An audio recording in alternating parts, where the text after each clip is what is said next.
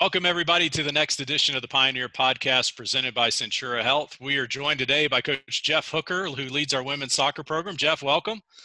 Thanks, Carlton. Appreciate it. So, Jeff, you've got a great history here at the University of Denver, completing your 28th season in 2019, and also, with a lot of success, like multiple conference championships, NCAA tournament appearances, many times being named Conference Coach of the Year. So, a decorated, great career. You coached your 600th game, well over 350 wins. It's just a great career to date.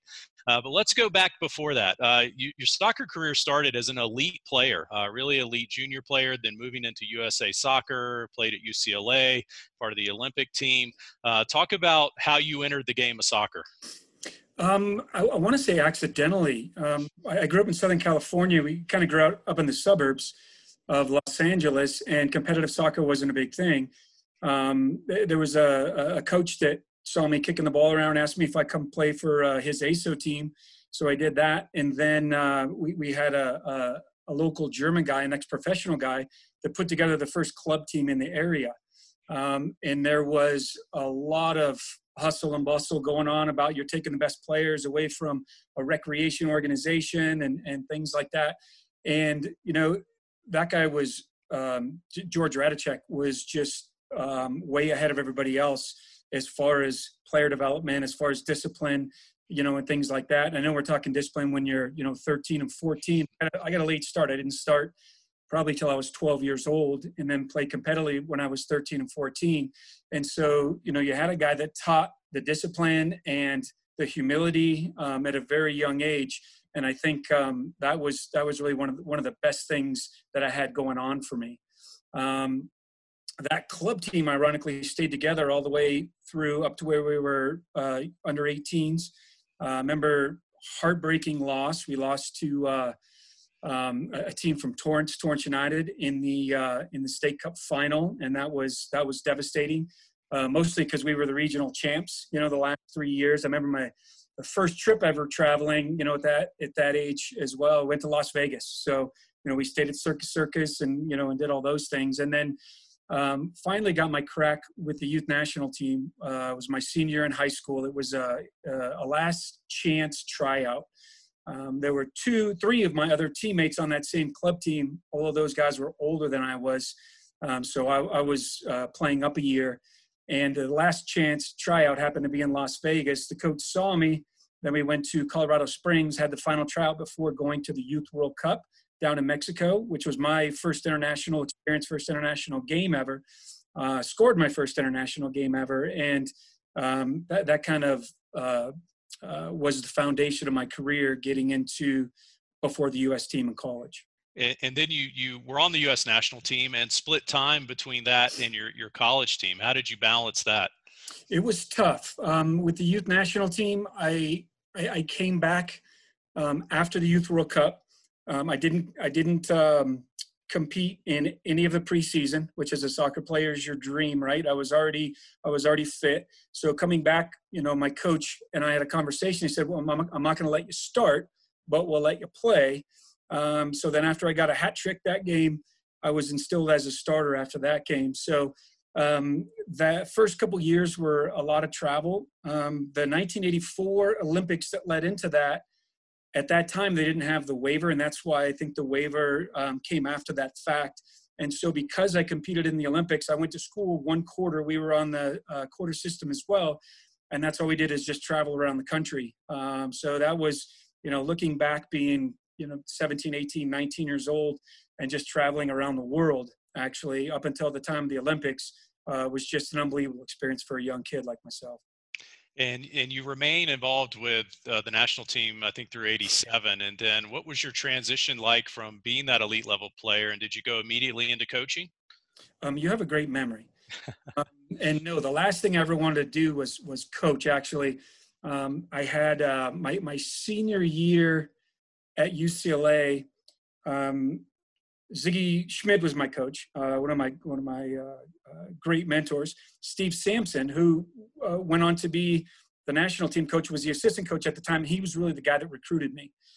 Steve broke off, got a job at Santa Clara, and what I came across is we played each other my senior year, and those guys really got into it. They were about 5 feet apart, MFing each other, every, swear word you ever heard. And I looked over and I said, I don't want to be those guys. And so I think that was one thing that I held on to for a long time, that I said, I never want to be a college coach. I never want to be a pro coach because of that. So coaching came later in the distant future. But my segue after college, after the U.S. team, played professionally in Los Angeles, and then that team folded. I got a phone call from Colorado, and they said, "Why don't you come out to Colorado and play?" So super fortunate. Really wasn't a fan of the coach, but the coach a new guy came in who was awesome, and then they signed me to a contract here, and I've been here ever since. So that experience from youth to elite national, college, then into professional soccer as a player, when you did transition into coaching, how did that elite level experience as a player help you start coaching and be a better coach? Man, that's a good question. I was so fortunate, I guess the right word, looking back at the coaches that I had. And when you look back at the youth national team coaches, even, an assistant coach in college, being a national team coach, you learn little things from everybody. What I kind of went back and I did a little exercise, and I know it's done the opposite way with a lot of different people, is a lot of the coaches, when they started out that were my age, said, I'm not going to do that, I'm not going to do that, I'm not going to do that. And they knocked those things off.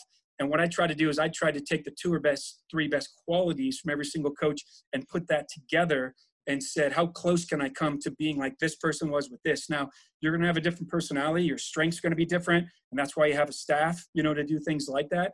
What I had to do when I was coaching is I had to draw a lot from what lessons in the meetings, individual meetings I had, with those guys. My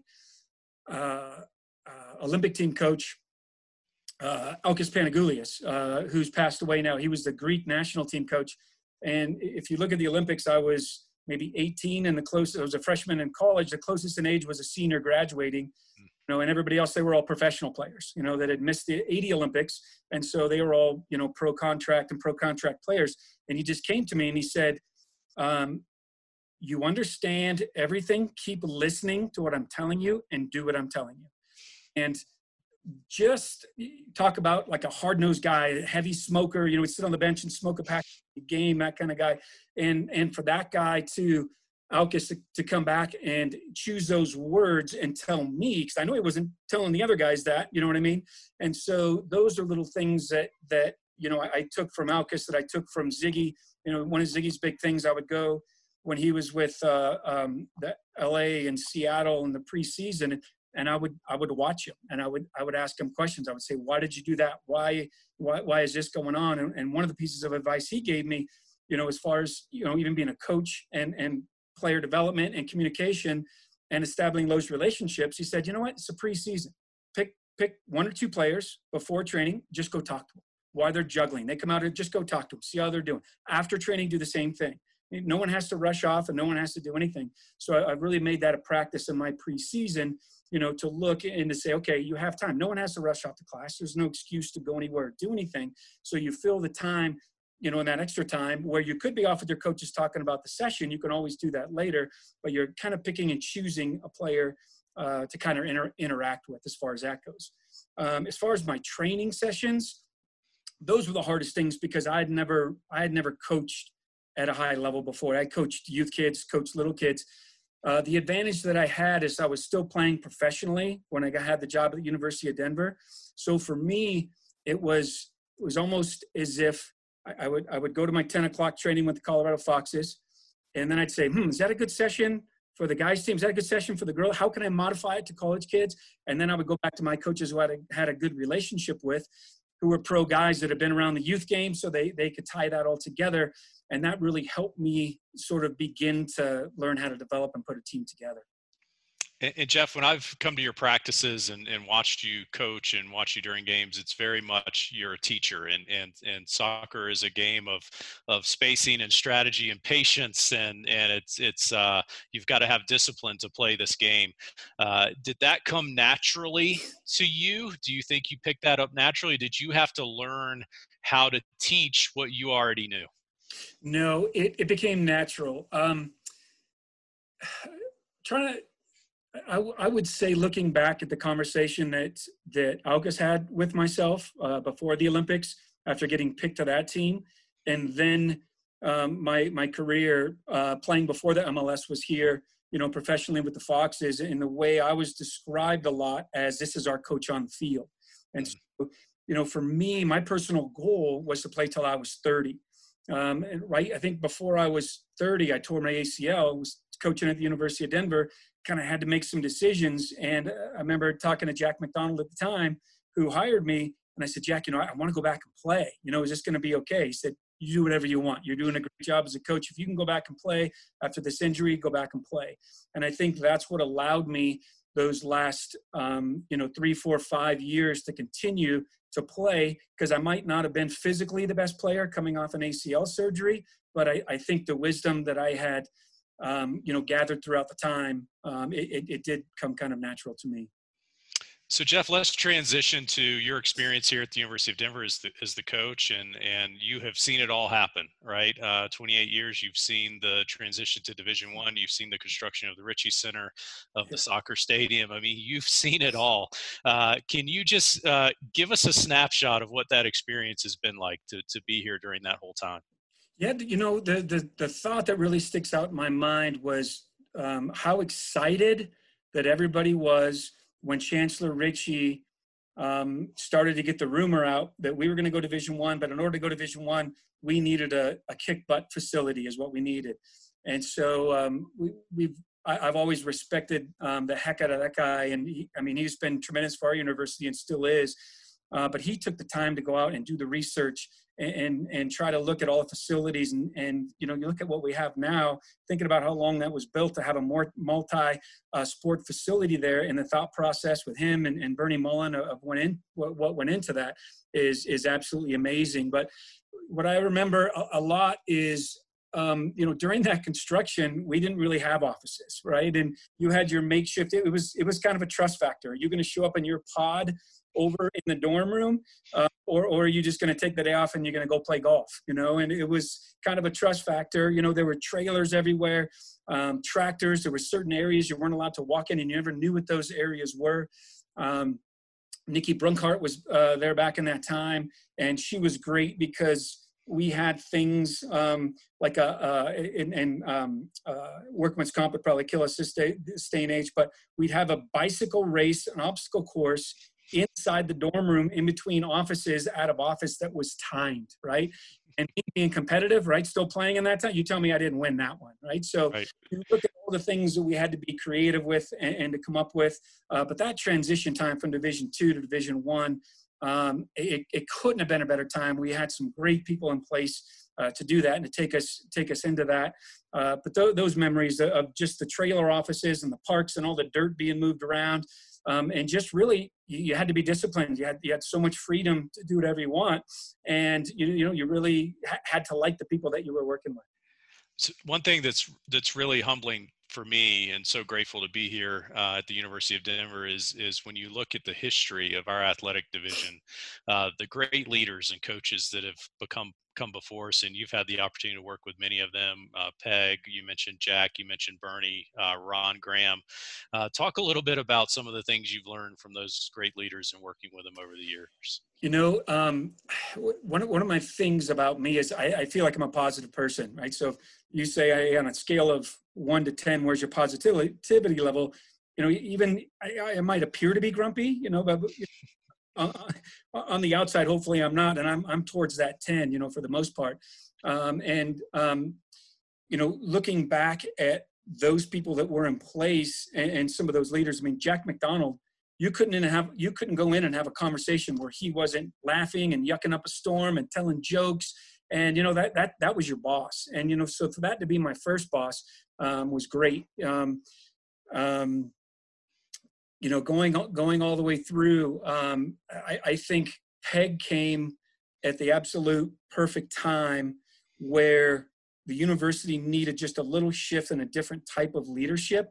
And just her ability to, she had such good knowledge, but I think what she had to learn is I'm in a position of power. We have people across campus, and her ability to negotiate things on this side and that side to me was just outstanding. I know a lot of her last, years here were just spent on PR, and with Ron kind of running the sport programs, day to day, and her going across campus and mending things and be a spokesman, for herself.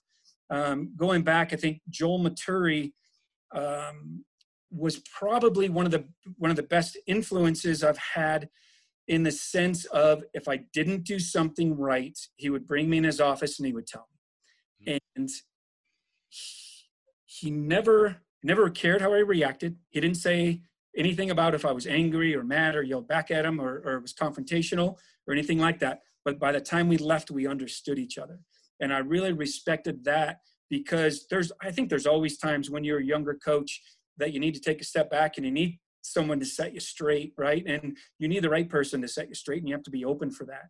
And he was willing to do that. So he did that on a couple of occasions in a really nice way. One of them a little bit more abrupt than others, but looking back at that, the people that I've had here have been fantastic. The one people ask me how, the reason I've been here so long, and the one consistent of that is Ron Graham. And people ask me, how come you didn't leave? And I said, well, if you knew how many times I was going to leave and how many conversations I had and how many times I, in my mind, came back and said, hey, Ron, confidentially, I just want to say, I got one foot out the door. I'm going to go do this. I'm going to go, to a professional team, to another college team. This is the direction I'm going to go. I just wanted you to know first. And a couple of days would go by. We'd have a phone conversation, and he would say, what have you been thinking? And I said, well, what have you been thinking? And so, we would have that conversation, and he just is being the calmest and one of the most intellectual people of knowing me, I think is really what helped. He didn't talk me out of it, but he talked me out of it. And, there were so many other things that, you don't think about when you think the grass is greener sometimes. And he just put those things in front of me. And by the end of the conversation and 2 days after that, all I could say to him is, Ron, hey, thanks for the conversation. Do I still have my job, or did you give it away? Have you put it out there yet? And so he was just a great mentor to me in every way. You look at someone who was a college All-American, played professionally, and then was your boss, and that's why I always tell my team that's a guy that always respect my whole life. Ron is one of the great Denver Pioneers. There's no question. And I'm grateful I had a year to work with him and get to know him. And what I learned towards the end is that guy liked to have fun too. And he liked to have fun with our coaches and our student athletes. And it was just a great influence over the years. So let's turn our attention to current times and the program as it stands today. You've been extremely competitive, perennial regular season tournament champions in the Summit League, always getting that NCAA bid, wins over great programs. We got a great win over a huge college athletics brand like the University of Texas this past season. Give us your evaluation on the program as it stands today. Yeah, and to be honest, you have to give the administration credit too, because you guys have allowed us to play those games. We've had some very historic games, even back in the Division II day. We beat Lynn, who was defending national championships. We beat Stanford at a tournament in CU when they were number one in the country. And what our administration has done is they've allowed us to get these games on our schedule. Now, it was a little bit heavy this past fall. And I would say, the coaching staff had to get together after maybe the first 6 games and talk about, the process that we're going through. Are we doing things the right way? We got to hang on to what we're telling the kids, because we might not be getting the results, that we're, like the loss against Washington on the road in an own goal. They're, top 25 in the country, and you go on the road and you win one of those days. It makes you think about doing things different. But I think this team this fall really held on to, what are we going to do every day? Looking back to what we aspire to be as a program, being family oriented, the ability of our leadership group to grow and to expand and be willing to, basically take criticism, and everything else that they did.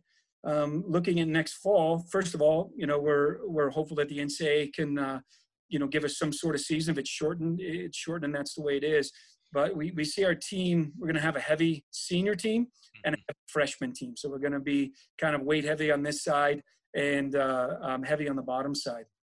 It'll be the biggest roster that we've ever had. So that'll be one of our challenges. The last time I feel that we had this much competition for each spot, our team was in the round of 16. We beat forget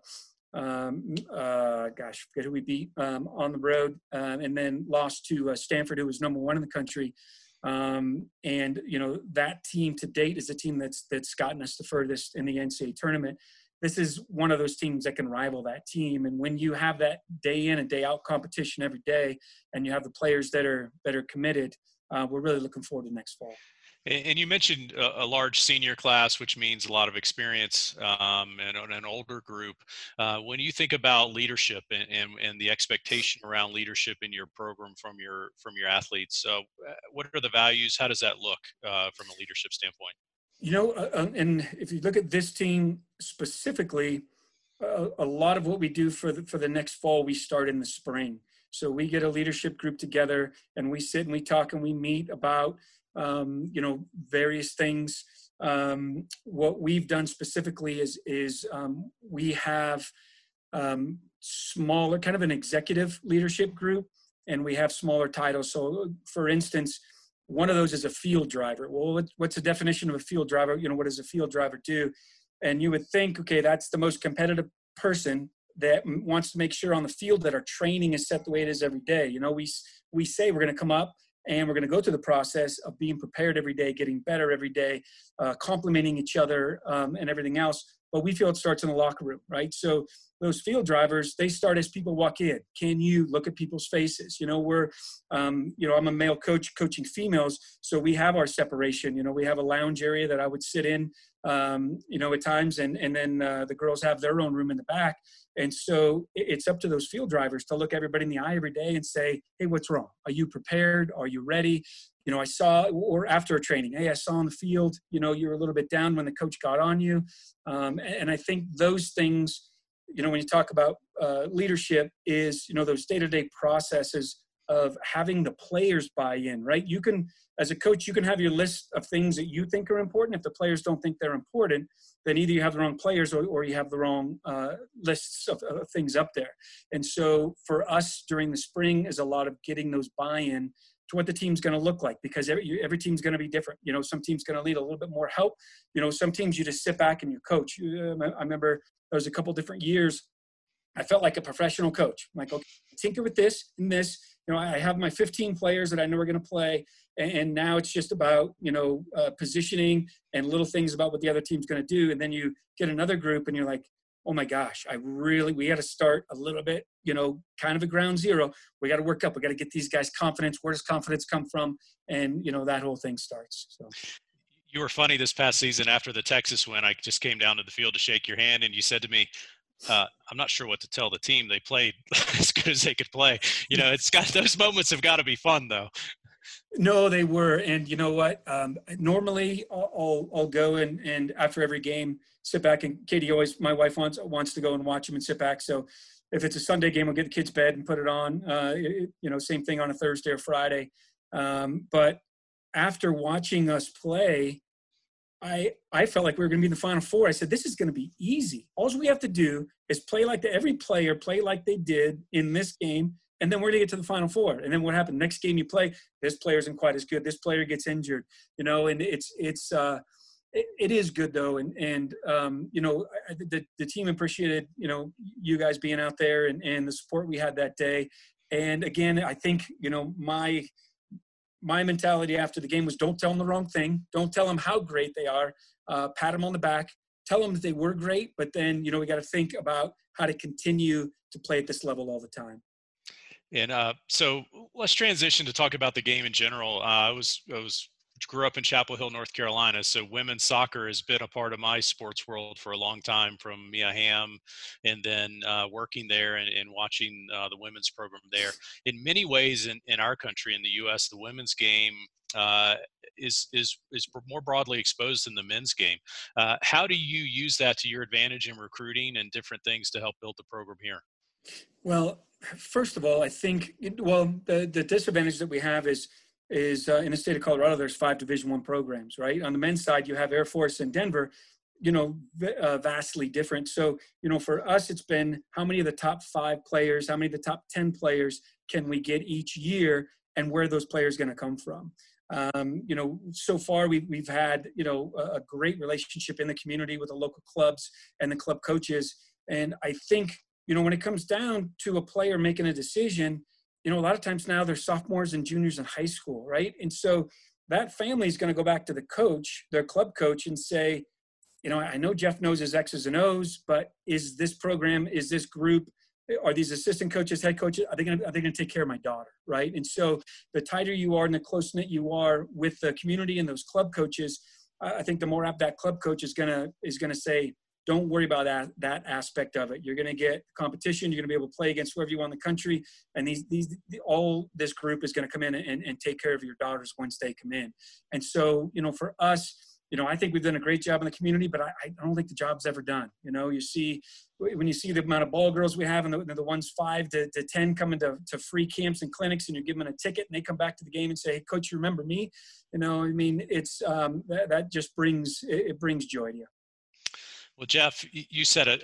The job is never done, but unfortunately our time here today is done. And I just want to thank you again. We're so grateful for your service to the University of Denver, 28 years, and the tremendous amount of success that you've achieved to date. And we can't wait for the next, what the future holds for the women's soccer program at DU.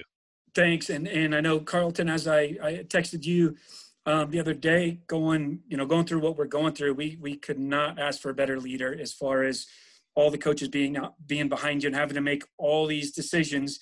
And, we're going to know 1% of those decisions that you had to make on a daily basis. So hang in there. You have our support and continue to do a great job. Thanks, Jeff. Take care.